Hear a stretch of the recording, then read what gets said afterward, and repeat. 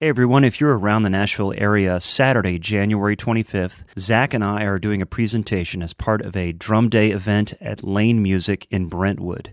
That's 1 p.m. Saturday, January 25th, 2020. The address is 1625 Galleria Boulevard. Zach and I are very honored to be a part of this Drum Day, hosted by our friend Ben Hands. The day will feature a presentation by Jeff Brown. And lastly, the day will feature Jared Pope. And Jared will perform and give drum tips about playing many genres of music. All three of these people, Ben Hands, Jared, and Jeff, were all podcast alum, and we're just excited to be a part of this. So join us for Drum Day with Jared Pope, Jeff Brown, and the podcast Working Drummer, Saturday, January 25th at 1 p.m. at Lane Music in Brentwood.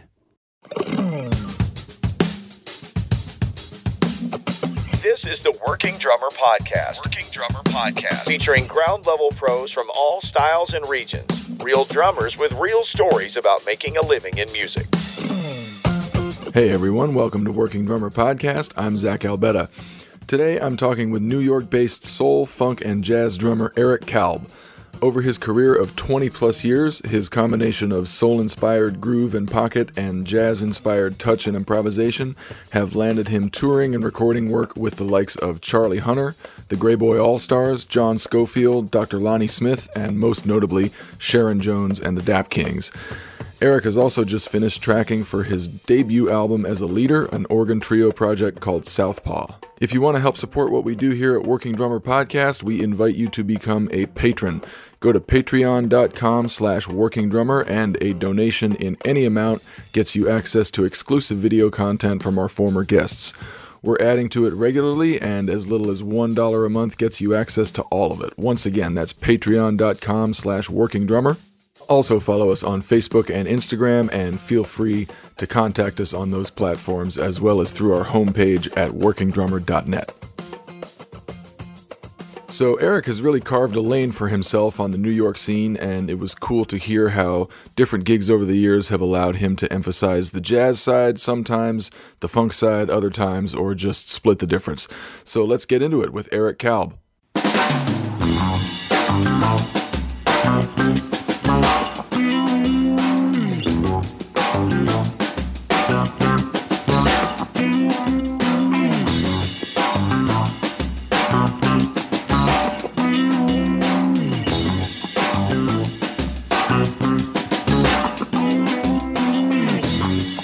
Was there a time in your career when road work was dominating with these various artists that you were playing with? Well, yeah. I mean, I was the touring drummer for a band called Sharon Jones and the Dap Kings. Right, I've heard of them. Which is a pretty popular band. Yeah, a soul band from Brooklyn. And Sharon Jones was the singer. Rest in peace. She passed away a few years ago. So I was their touring drummer. It started like on and off for about 5 years. I did it, and then it just became like, hey, you want to do this? You want to do this? And then it was some serious, heavy touring, basically, right. all over the world. Yeah. How long was your tenure in that band?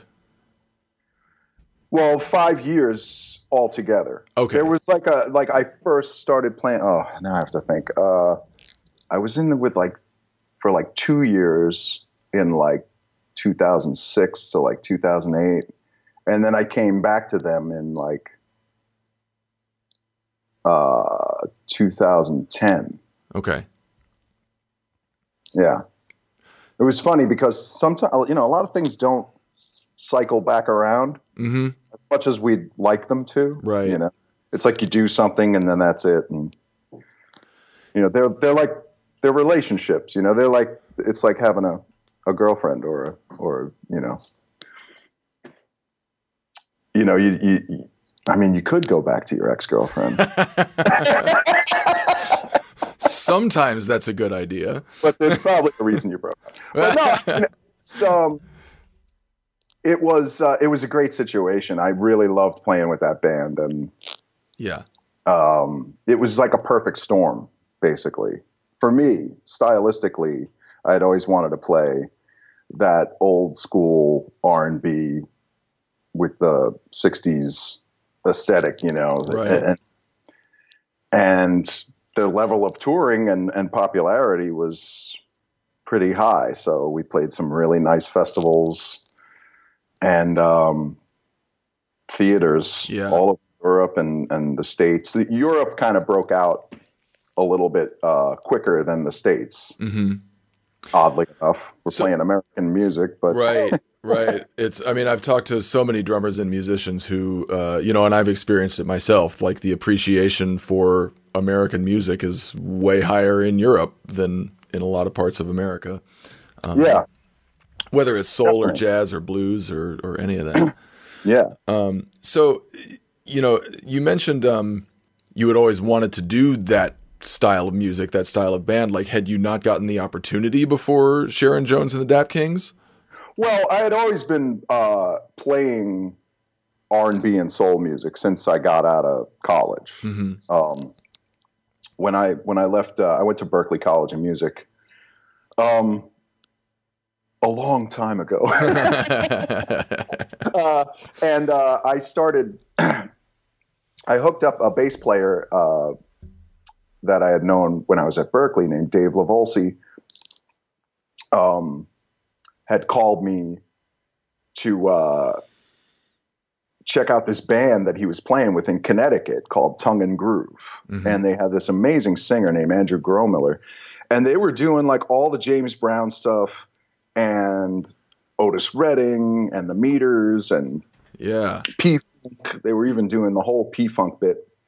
So that like kind of opened up a whole new world to me because I really did. It was kind of the missing link when I was at Berklee, because at the time that I was there, it was either like you play jazz or you play rock. Right. And they weren't really like, they were like rock guys, and they would see me playing jazz and they'd be like, ew, you know? And then the jazz guys would see me hanging out with the rockers and they'd be like, ew. Right, You know? right, So yeah. it's like the lines were kind of drawn. And I always wanted to be like, where's this middle ground where I can have that jazz sensibility and dynamic, but also like rock out, you know? Right, and it's so interesting that Yeah. like I've talked to a lot of Berklee grads and former Berklee students, and they talk about that dynamic between the jazz players and the rock players, and when they talk about the middle ground, they talk about fusion. Yeah. And what I'm realizing is that what you do, it represents the other middle ground between jazz and rock, and in many ways, in all ways, pretty much, it was that middle ground before fusion. Yeah, well, I mean, I like to go back to this point, and I still do, where like pre-fusion, like before the 70s, like in the 60s, and this is why I kind of become obsessed with a lot of these styles that are in the 60s, where, you had groups that were playing, there were jazz guys that wanted to, they wanted to gain popularity, and the popular music was a lot of R&B and soul music. Right. So that was like the first crossover before they called it fusion, where it would be jazz guys playing their version of a Stevie Wonder song or something, Yeah. And it would take on a new life to it, a new dimension, Right. that type of music. So it was really open. You could express yourself within like a different genre than just, what the jazz aesthetic was. Right. Or you could do the jazz aesthetic, Yeah. And what's jumping to mind for me is like Grant Green and Exactly. like all the organ guys, Yeah. Jimmy Smith, like, right?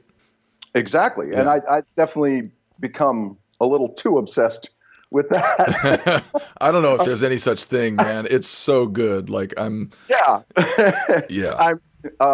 I went through once I discovered that, it hit me. When I was in Connecticut, there was a guy named Melvin Sparks, who was a guitar player, and I met him, and this kind of like triggered off this whole I mean, it was just opened up this door to all this music that I had never really checked out. Right. You know? Right. Like you said, the Grant Green stuff, the Jack McDuff and all that stuff, Jimmy Smith. So I started playing with him, and it turns out he had played on a lot of the Lou Donaldson records, and he actually was in Jack McDuff's band after George Benson left. Oh, okay.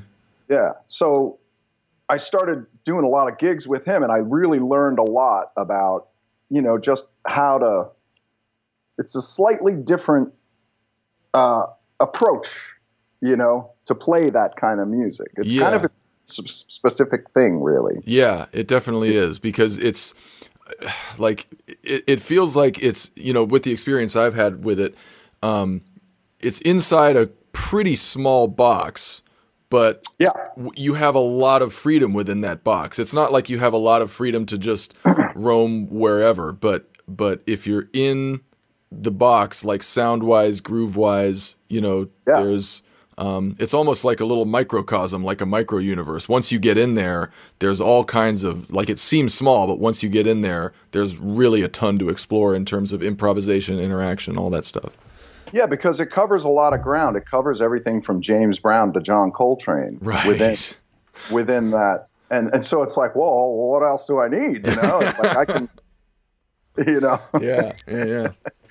I've got like these grooves, and these guys are blowing amazing solos. So so it's definitely, it's pretty satisfying music. So I was able to take that to like some pretty good next level stuff. I was able to actually tour with Dr. Lonnie Smith and Melvin Sparks. Yeah.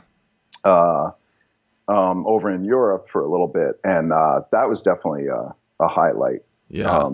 Just hanging out with those guys and touring around Europe and playing all these jazz clubs, Yeah. And I wanted to ask you about Lonnie Smith, just as a brief aside. Like, I'm obsessed with organ. I love playing with B3 organ. And did playing with Dr. Lonnie Smith or with organ in general change your approach as a drummer? It didn't really change my. Well, yeah, I mean, maybe it did change my approach, because playing with someone like, who's like a guy that had a hand in creating that whole genre and style, it really makes you zero in on, all right, wait, I thought it was supposed to be like this, but it's actually like, he would just the little nuances, of what you're supposed to be doing when you get with a guy like that, That's why it's always, I mean, as they say, great to, play with these older cats that have been around, when that music was created. And it's getting harder and harder to do that now. Yeah. And, we've just got to be able to take it on to the next level, and get what we can from those guys, and, advance it and uphold the tradition, Yeah. Another thing I'm thinking about, as far as organ goes, is that it's so deeply rooted in the church, right? In the whole gospel element, right? The gospel vibe, and that, like, especially in the church, that music is about a feeling. It's about a moment. It's about, whether you want to call it the Spirit moving you or whatever. And that with most of the organ players I've played with, whether they come from the, the gospel church thing or not, that thing about being in the moment, it's about a feeling. It's about like, oh, there's this vibe in this room right now. Let's chase that. Like, organ players are very in tune with that, it seems. And as the drummer, like, you have to kind of hold it down a little bit. Like, go with them, but just kind of hold it down so they can follow that spirit. Definitely. And you have to know when to just lay it down in the pocket, or like where there's a time where you can get more expressive. Right.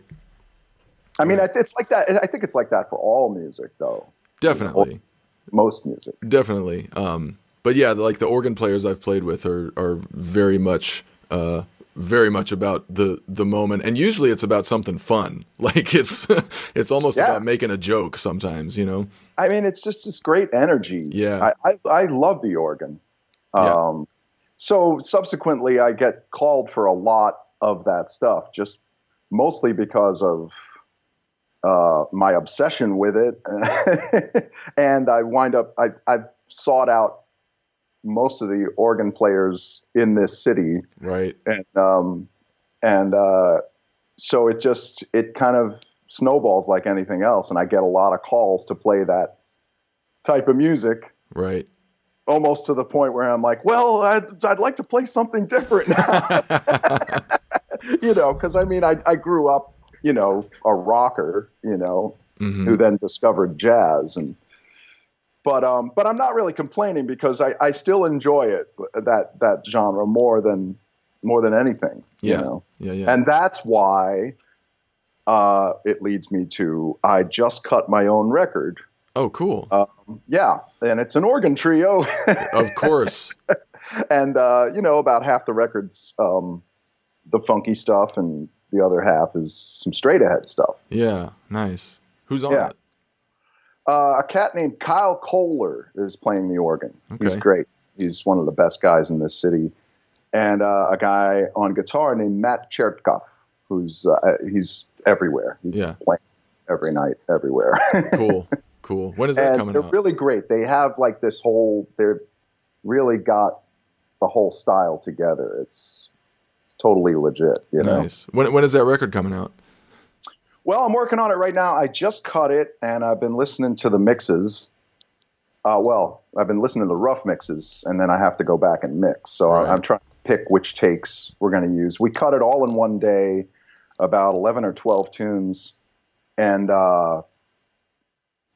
we got a lot done. And by the end, I was just like, you know. But the idea was to go in and do it all in one day, like one of those old Blue Note records. Yeah. You know. Yeah.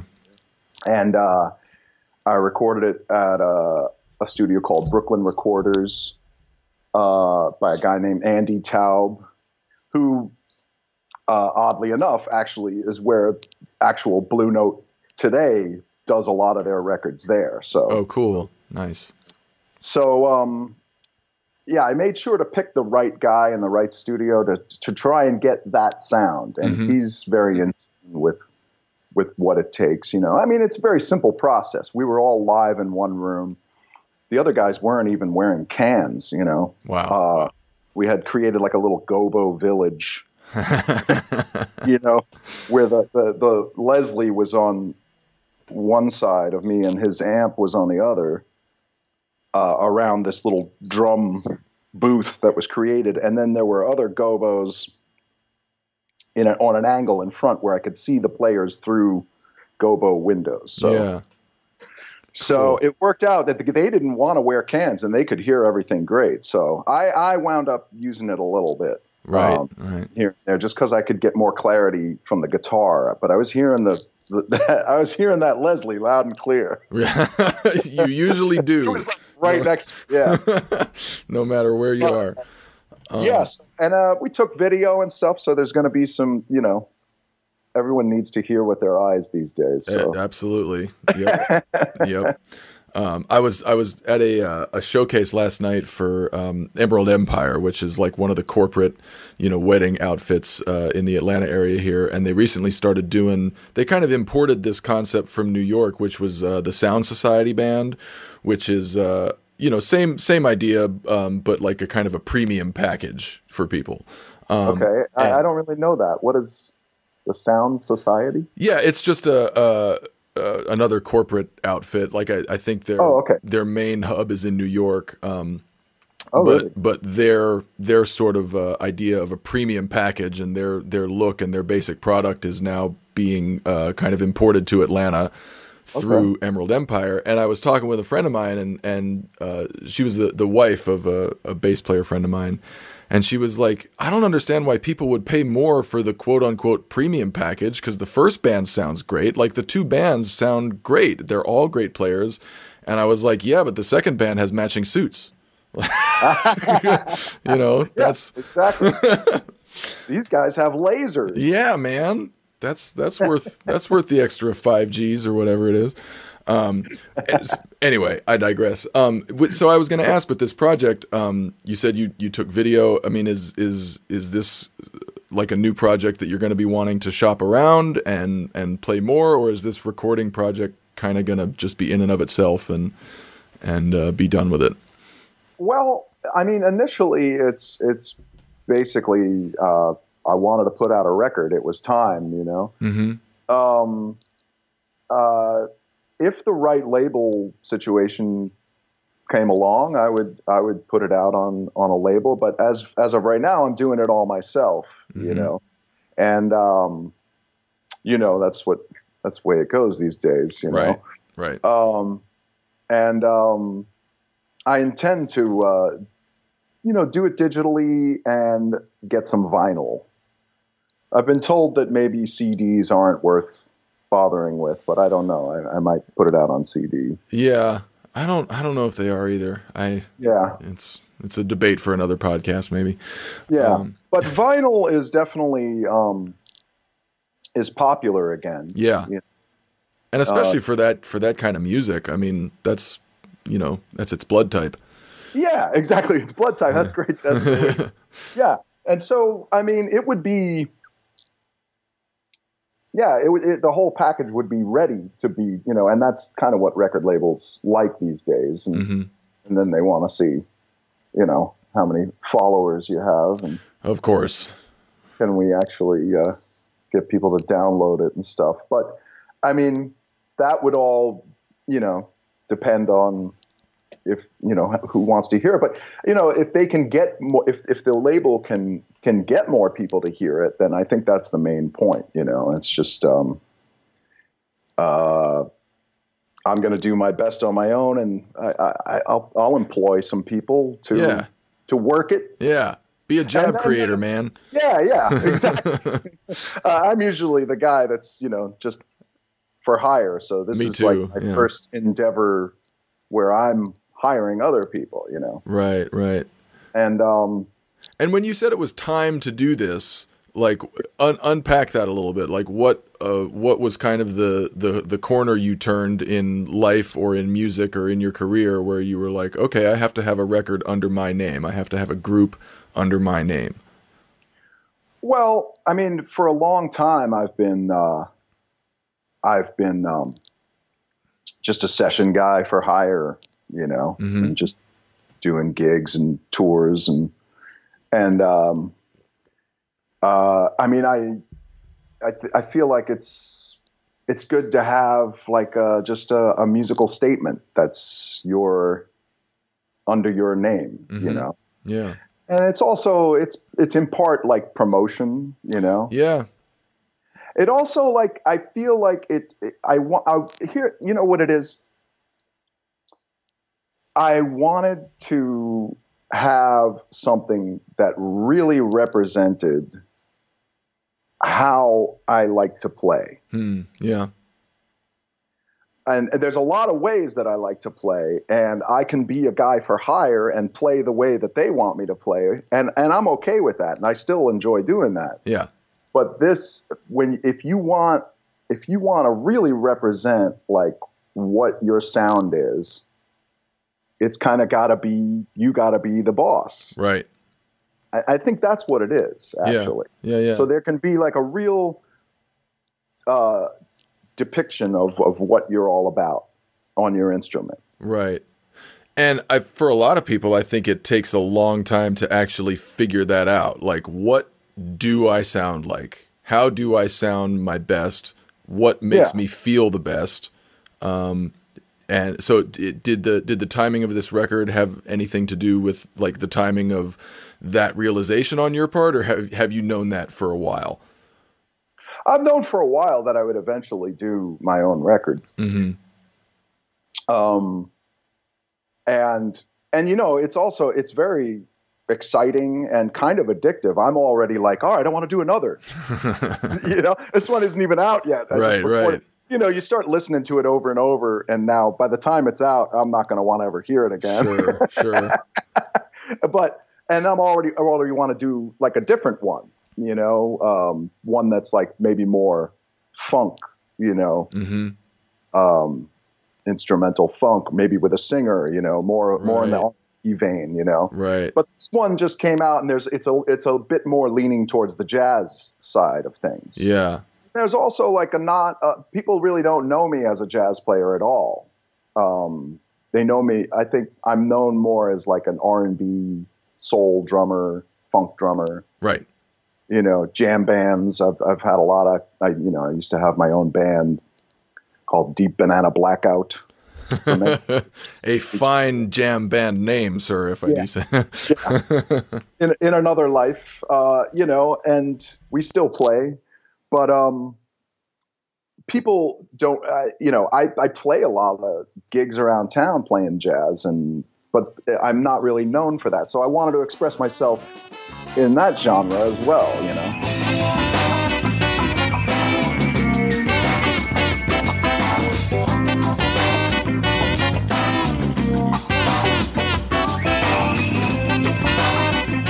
So I wanted to get back to Sharon Jones. Yeah. I'm kind of fascinated with, especially when it comes to like iconic singers and iconic front people. What did she need from her drummer, and how did she express that? This is a good question. She needed a variety of things at different moments, and it could change at any moment.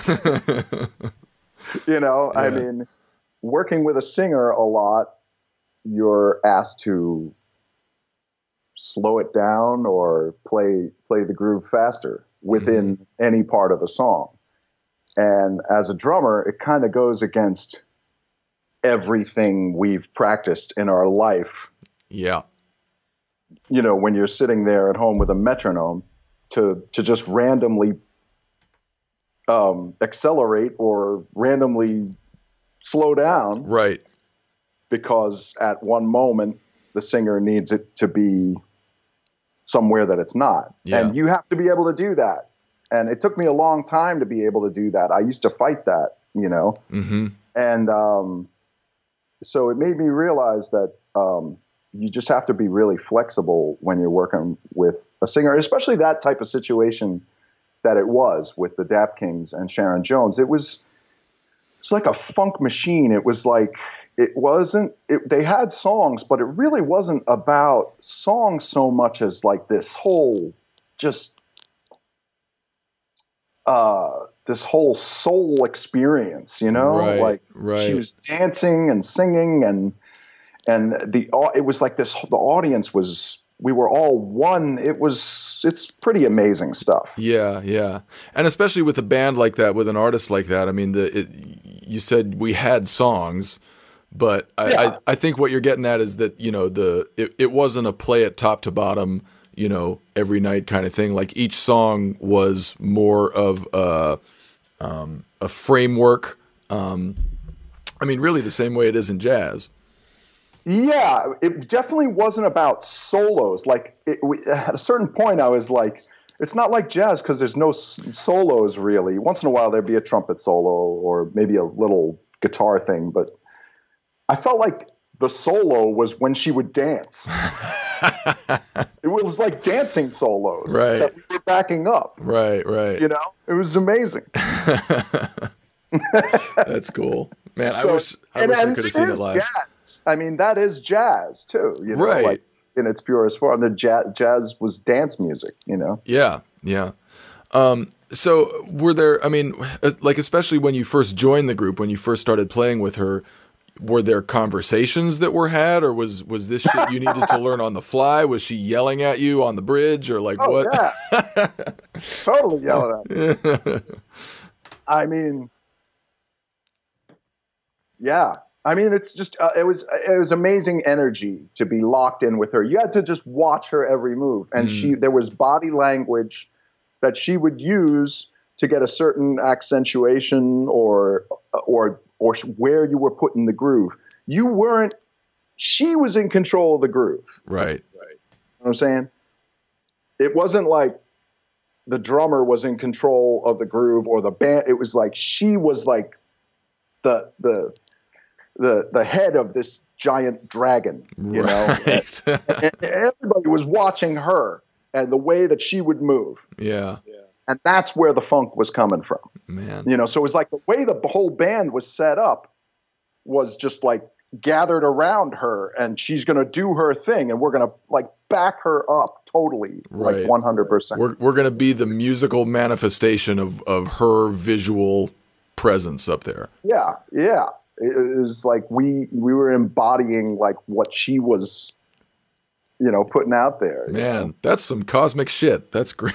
I mean, now that we're talking about it, I mean, it's like, it's some amazing stuff. Yeah. I just found there was a video, every once in a while I search to see if, and a great one just came up from this show we did in San Sebastian, Spain.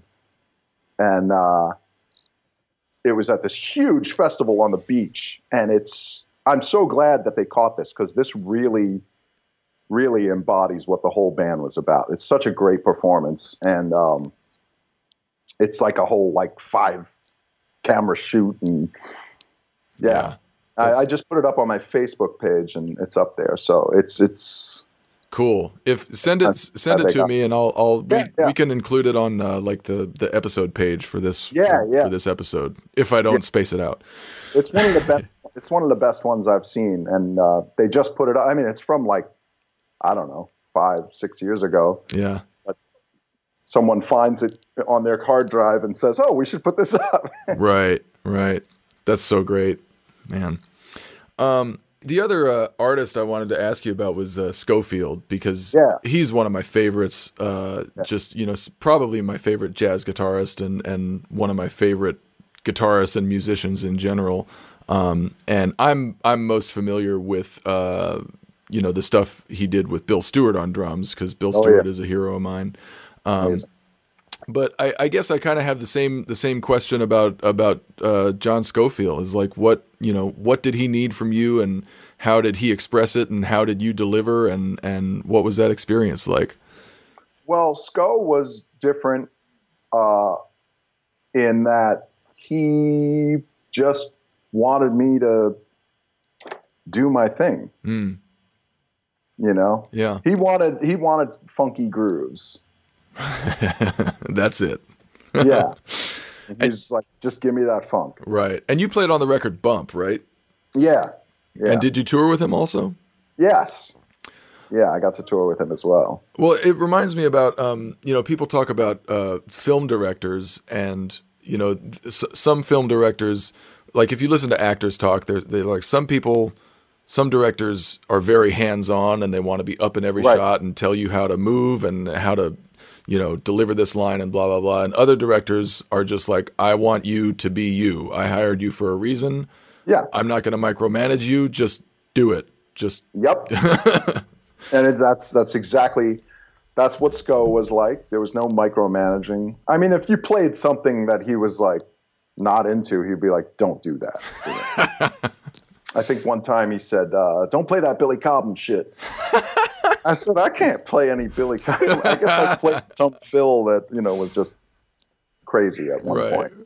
But he was, I'm sure he was right, because, you know, you can't, like, a lot of drummers today, they're doing this stuff where they're trying to fit every note into a small space. Yeah. You know? Yeah. And, you know, it just doesn't sound good. Yeah. I mean, if you're doing it, and you can tell that they're doing it just to get everybody to go, wow. And I don't know. It's like, you're not playing for the music, you know? Yeah. I just interviewed a drummer in Atlanta named Gerard Sullivan, who is, you know, has all the speed and chops in the world. One of the reasons I wanted to talk to him is because he is able to, like, I mean, dude plays a lot of notes, right? There's a lot of notes, but he has a sensitivity and a shape to his phrasing that a lot of drummers from that school don't have. Right. So, I mean, to your point, it's not impossible to make that stuff feel good, but I agree. the number of notes is definitely working against you unless you're super judicious about how you shape it and how you phrase it, you know. I agree. Yeah. Yes, it's not just throwing a bunch of stuff out there. There's some, if it's well thought out and it grooves. I've always thought that actually fills and solos can groove still. Absolutely. Yeah. You know? Yeah. I've been trying to figure out, you know, for a long time how to make the fills groove as hard as the groove. And exactly. I agree. I used to think that too, and I still do. Yeah. The fill has to groove as much. Right. And usually when I regret playing a fill, it's not because I, you know, hit a rim or screwed up the coordination or something. It's because like the feel changed for a beat and a half, you know. What, you're saying you screwed up the fill? Like I executed the fill like technically, right. You know, proficiently, but because I wasn't able to, you know, execute the same feel on the fill as the groove, right? It jumped out to my ear and was like, shouldn't have done that fill. Yeah, exactly. You know, like when you're in the studio and then you listen back and you're like, you know, you play through one time, like this record that I just did, my own record. We basically did like 2 takes of every tune. Some of them we did 3, but we do the first take and we go listen, and you'd immediately know like what not to do and what to do more of. Right. You'd hear it and so, oh, okay, I'm not going to play that thing that just mucked everything up and got in the way, you know? Yeah. And then you can quickly get like an idea of what it's supposed to be. You know? Yeah, this is something I've been thinking about in terms of session work. Like, you know, as drummers, as musicians, every musician is told, like, if you're going to do session work, you got to be able to knock it out in one take. Time is money, you know, yeah. Blah, blah, blah. But in your experience, I mean, I think my point is, I think more often than not, we actually are given the freedom to, you know, have multiple takes and shape what we want to do on a song or in a section. Have you found that in your recording career? Well, I mean, I found that I've never been in a situation where, I mean, I shouldn't say that actually, because, all right, start over. Take 2. Here it is. Yeah. Here's the answer. I don't feel pressed for time when I'm working with other artists. It's usually a relaxed atmosphere. I did, however, I was pressuring myself on the record that I just did to get. We had a lot of material to get through in one day, right? And so I was, that philosophy I was actually applying to my own record, and I was the boss, and I was like, in my mind, right? Because the time is your money. Time is money. Time is my money. Yeah. But you know, I'm definitely conscious of that in the studio, and that is definitely the overall thing. You know, you gotta get in there, and I mean, at this point, you know, there's how many takes are you gonna do? I mean, you do the first one and you get your bearings. If you've had pre-production at all on it and you've become familiar with the material, then you're already like halfway there. By the second take, you know, if everybody's a great musician, which they usually are in New York City, spoiled, it comes together. And then the third take, you're kind of like the arc is dipping and it's like not as good. So it's usually, if you're lucky, it's take 1. If you're not lucky, it's take 2. By take 3, it's like, okay, let's go to the next one, you know? Right, come back to it tomorrow. But I've, you know, early on, I've been in sessions where guys do like 1,000,000 takes, you know? And I'll sit there all day and do a take, but, you know, and sometimes every time you play through a piece of music, more things come out at you. Could be doing. Right. But that's the whole nature of music. It's endless. There's so many variations. Yeah. You know, so you have to like get an idea of what you want and be happy with it, you know? Right. I mean, Steely Dan, I heard they I mean, yeah. I heard they would just like do like 5,000 takes of something. Right, with 2,000 different drummers. Yeah. But that's because they're obsessive. You know? Yeah. The answer to the question is it depends on the person you're working with and what their attitude is towards the music. Right. You know? Right. But overall, you should be able to nail it as quick as possible. Yeah. I would imagine I imagine Scofield working that way. Like, you know, the first take or the second take is kind of where the real shit is, and if it has to go beyond that, then let's not mess with it right now. Yeah, it was like that when we did those sessions. Yeah. Sco. It came together really quick. But we had pre-production. We had rehearsed at his house. So it's always good to do that, you know, as opposed to just, you know, showing up at a studio and somebody throws a chart on a stand, and that's when it's like, that's high pressure. Right. I don't feel like that doesn't happen to me too much, where I get called to just show like those, you know, sessions of old in the studio. Yeah. Heyday of the 70s or whatever, where the guys would do like 3 sessions a day or whatever. Right. And they'd just go to one studio to the next. And I mean, that would be amazing if it was like that now. Right. Yeah, man. It's over. It's over. And I think that, you know, that high pressure environment, you know, definitely did exist, and I think still exists in some circles and for some. It definitely, definitely does. But I think you talked about putting pressure on yourself.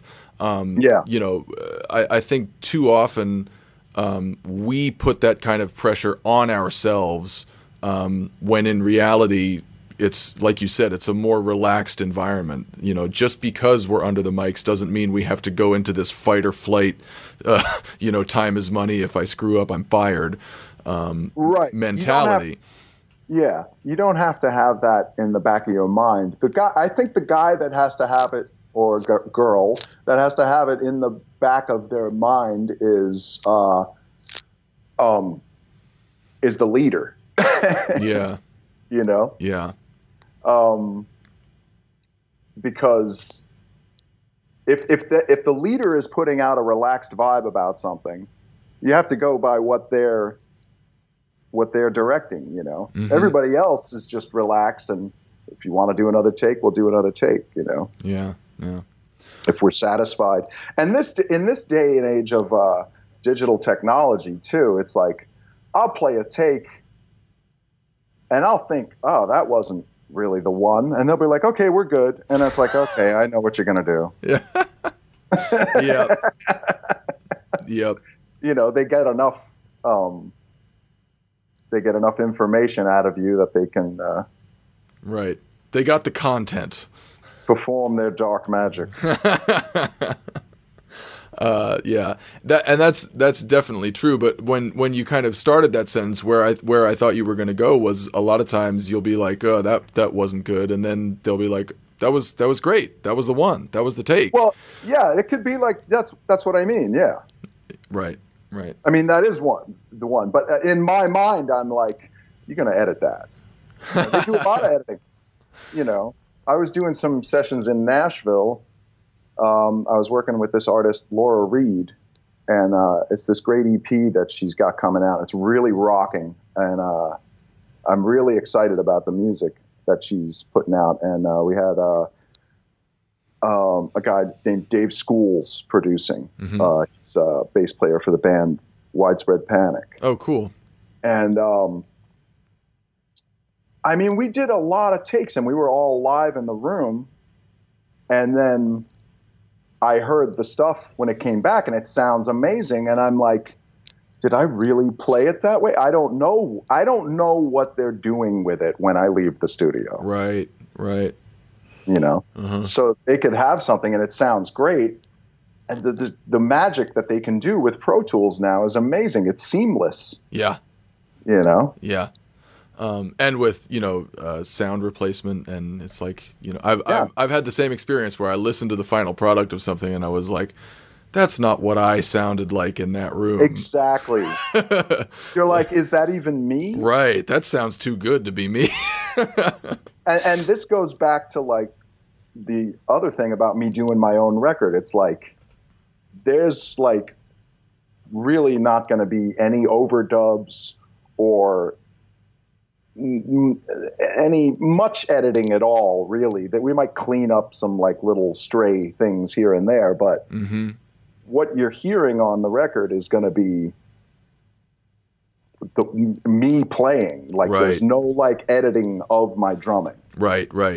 You know, I had the same experience recently. The reason that you came on my radar was that you jumped in for a minute with the Delvon Lamar organ trio. Right. And at the time, I was like they were holding kind of like an open call audition, and like accepting video auditions. Right. And so I put one together for them. And I thought the same thing. Like, it wasn't in the sense of like making a record under my name, but I was like, this has to be an honest representation of how I sound and how it feels to be in the room with me. Not in a warts and all sense, but just in terms of like, I am not going to misrepresent myself in any way here.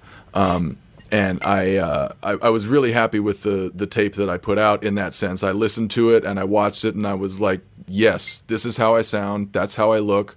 I'm proud to put this forward. And didn't end up getting the gig, but it felt really good to just send that to him and say, this is me. Right. And then you can, if you feel confident about that, then you can use that as a promotional tool for yourself. Right. You know, because then you're really, you're expressing yourself and being genuine, you know. I think that's the word, the genuine, you know, like. Yes. This is a real, genuine, statement, artistic statement. Right. And I think being genuine is more important than ever, because I think people are less genuine than ever, not necessarily through a fault of their own, but just, it's a very image conscious society we live in, and with the technology you can be anyone or anything you want now. But I like the people that I respect most, and the people who I want to respect me are genuine in every sense. They play genuinely, they interact with you genuinely in conversation and hanging. Like it's just, this is who I am. I'm okay with it. I think the more we can do that as players and as people, the better off we are. Absolutely. This episode is brought to you by Drumsellers.com, the niche marketplace where drummers, drum retailers, and drum manufacturers buy and sell their gear. List your drums for sale for free, and the only fee is 4% if it sells. Simple. Check out all the new used vintage and custom drum eye candy at Drumsellers.com. You mentioned that it was kind of after college, after Berklee, that you started getting inspired by all the R&B drumming and the, you know, what your career became. First of all, where are you from? Are you from New York? Yeah, I'm originally from Long Island. Oh, cool. Okay, my dad grew up in Oyster Bay. Oh, wow. Yeah. Is his name Billy Joel? No, definitely not. Yeah. It's funny. He has, like, the last couple girlfriends he's had have also been from Long Island. He lives in North Carolina, but he's on like the dating apps or whatever, and he's only dating women from Long Island now, because he's like, there's a bunch that you just don't understand if you're not from Long Island, and I don't know. Anyway. Well, do they have malls down there? Do they what? Do they have malls down there? A couple, I think, yeah. So, like, you're getting ready to go to Berklee, or during the time you're at Berklee, did you have specific goals? Did you think that I'm going to get out of here and go straight back to New York? Did you have different musical goals than you ended up getting inspired by? Well, I think that my original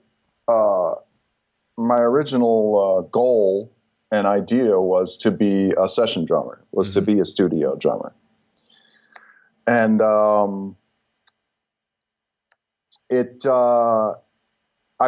always been doing sessions, but just not exclusively. Mm-hmm. So when I was at Berklee, I went back to Long Island after I left Berklee and just started seeking work. I mean, the main objective was to be a working drummer. Right.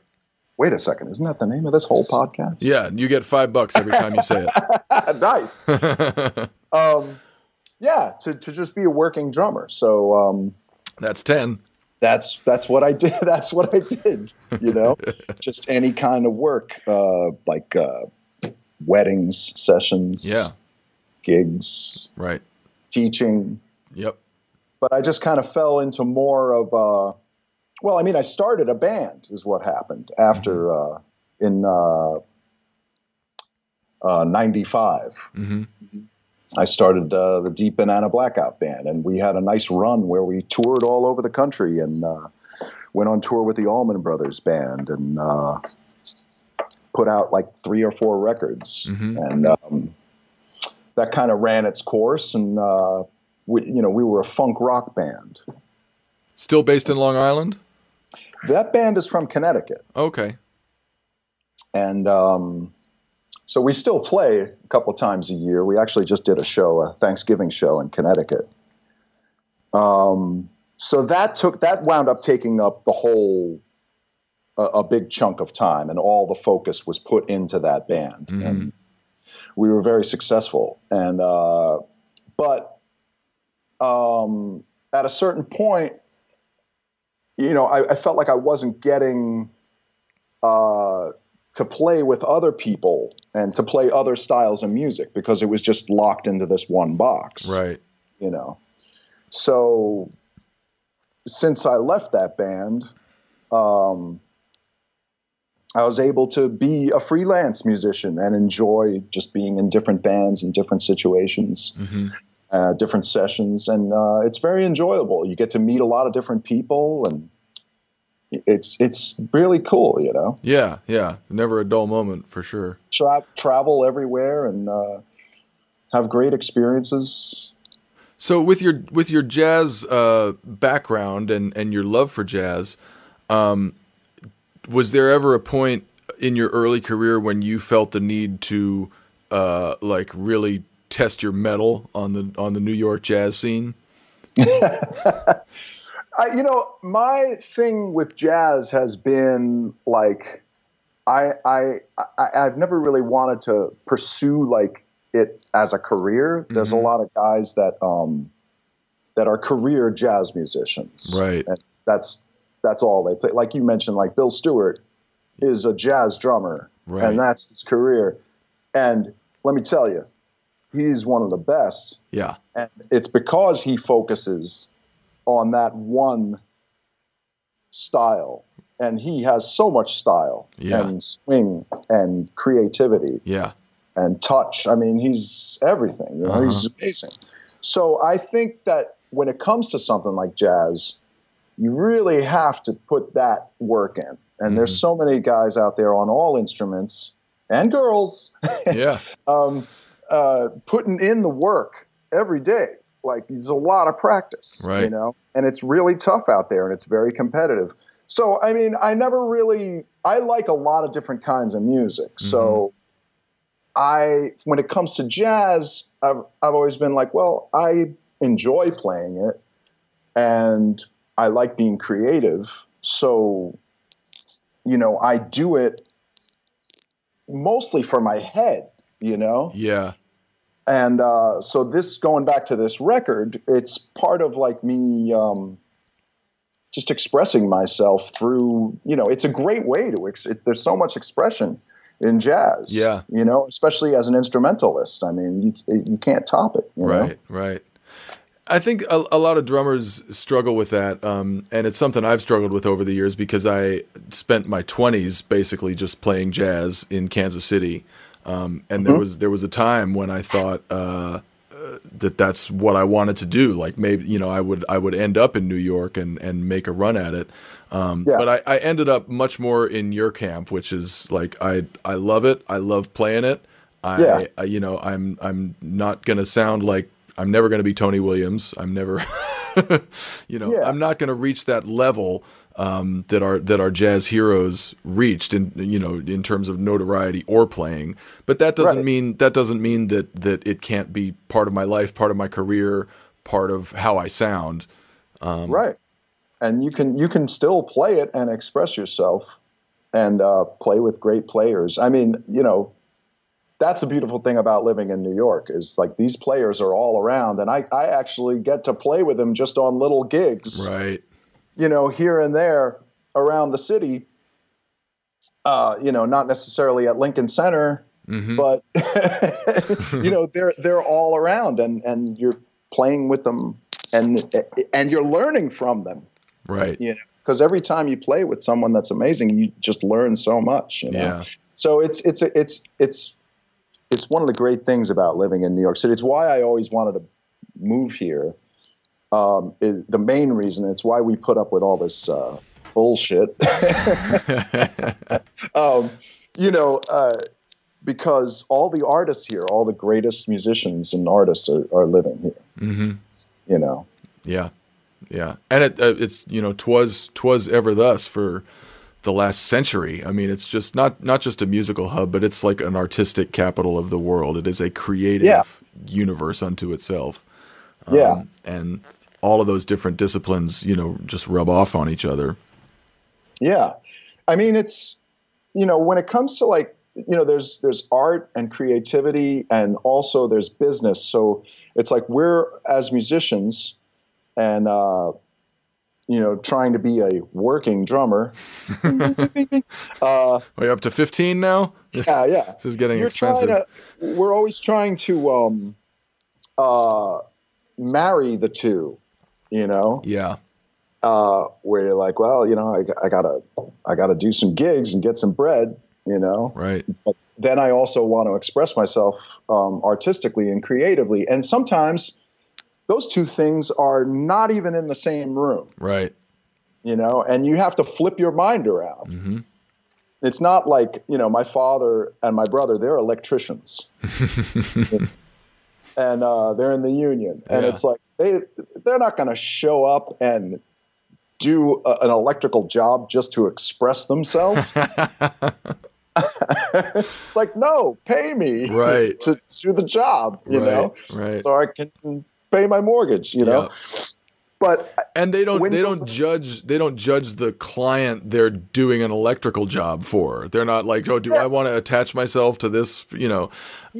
A friend of mine named Danny Embry, who is a great guitarist in Kansas City, I was commiserating with him about a gig that neither one of us particularly liked.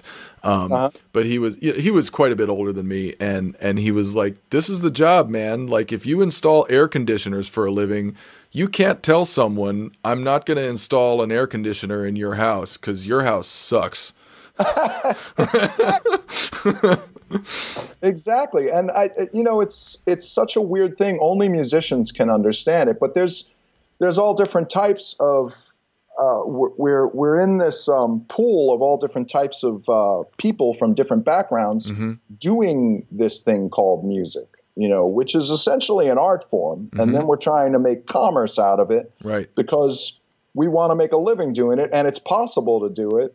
And it can get weird and conflicting. Yeah. And I know there's been plenty of times where I've been on a gig and I've been like, I cannot. It just makes you feel so bad, and you go home. So it's, and you're like, why? I might as well be a used car salesman after that gig I just did, you know? And sometimes you're just doing the gig for money. And so it's a balance, where you can't, there are more important things than money. You can't just do it for money, but you have to strike this balance where you feel like you're getting paid fairly, and you're also like having a good time, and you're playing good music, and you're expressing yourself. So, going back to like Sharon Jones and the Dap Kings, that was like kind of a perfect storm. Right. And if you can get that perfect storm, then you're totally successful. Right. If only for a little while. if only for a little while. And then, you know, you got to go do a wedding gig. Yeah. Make $500 or whatever, you know, and then you go play some jazz and you feel better. Right. So as established as you are, sorry, what'd you say? You make $12. Right. So as established as you are in your, particular lane, is that a balance that you still have to strike between, you know, the gigs that are fun, that feed your soul, that you get to express yourself, and there are other gigs where you just got to go make $500? Sometimes, yeah. Mm-hmm. I mean, it's like, I'd like to just, you know, every once in a while, I'm like, I'm not going to do that gig and, you know, and get all huffy puffy. Right. And then I just turn around and go, whatever, you know. Yeah. You just, if you're a working drummer. This is getting ridiculous, Eric. Hey man, I'm trying to make some money off of it.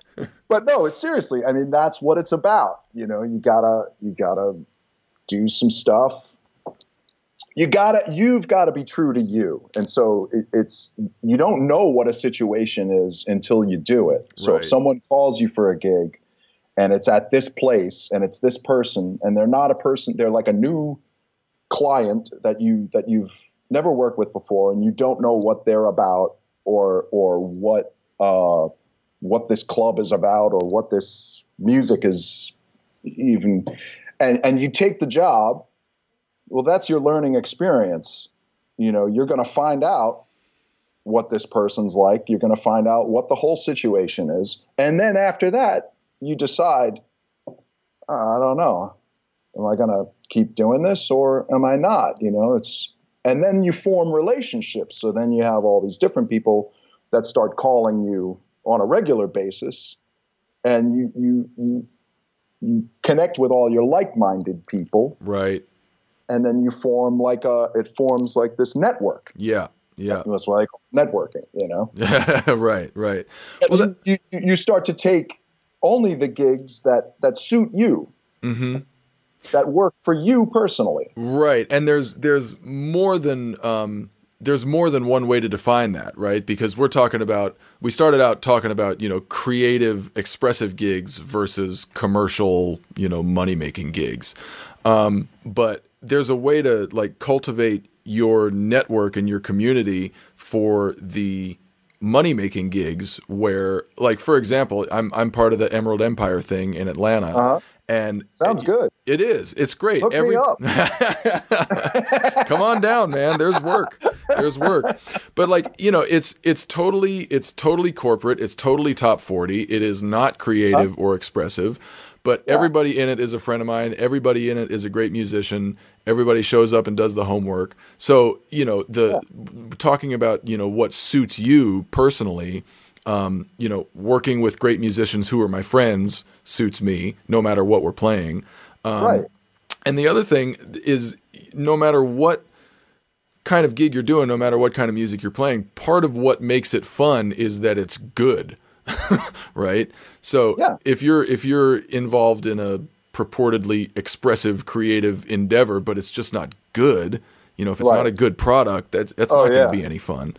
That happens too. Yeah, it definitely does. It definitely you know, I mean, what makes a good gig? It's up to like what that person is looking for. Are you looking to just, I mean, I've had great times just playing top 40 and everybody's dancing and it's a party and you get paid great and you eat and drink, you know, that's a great gig. Yeah.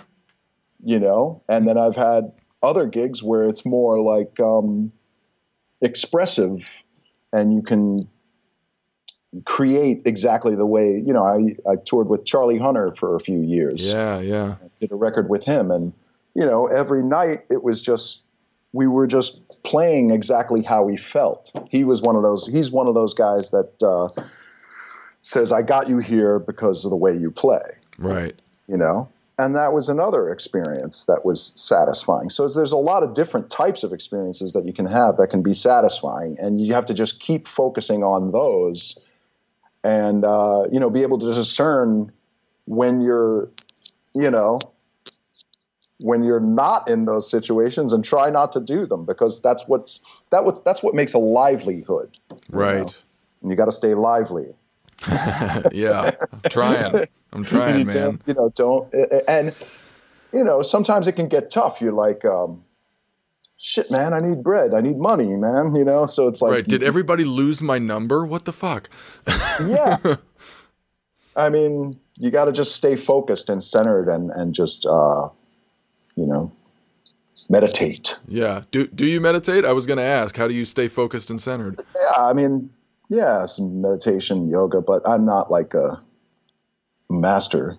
No. It's hard to find time. It's hard to find time, but, I mean, you have to really get in the zone to like, conjure up what you really want. You have to really think about what you really want, as opposed to, there's, like you're saying, there's all these, as drummers, we learn and you grow up with this idealization of what we're supposed to be. Right. Like, I mean, for me, it's like, when I was growing up, you're supposed to be Steve Gadd. Right. You're supposed to be Steve Gadd. Well, I'm not Steve Gadd. Yeah. I love Steve Gadd. And but that's like the high bar, Mm-hmm. He's done everything, Yeah. He does like all the sessions. He does all the creative stuff. He does the massive tours, And so that's something to aspire to. Mm-hmm. And I think that personally, I still have that ideal in mind. Right. Of that way of being a professional drummer, and that's a great thing. But it's like, you don't really want to sound like Steve Gadd, because he's Steve Gadd, Right. Right. You want to sound like you and express yourself the way you want within these frameworks that have been established. Right. And I mean, one of the reasons that he's Steve Gadd is how genuine he is as a player. Right. And absolutely. That's why James Taylor and Paul Simon want him. And it's the same reason that Scofield wanted you. And it's the same reason that Ruby Vell wants me. Like if you can keep that genuineness, if that's a word, in mind, genuosity. That's better. I like that one better. But yeah, that's what's gonna land you in more gigs that, like you said, are suited to you in all the ways we talked about. Yeah, every time there's this thing like your comfort zone, and you're comfortable playing the way you play because it makes you feel good vibrationally. Drums and music is all built on vibrations, so it's like if you're vibing with the music and all the people around you, then you're feeling good.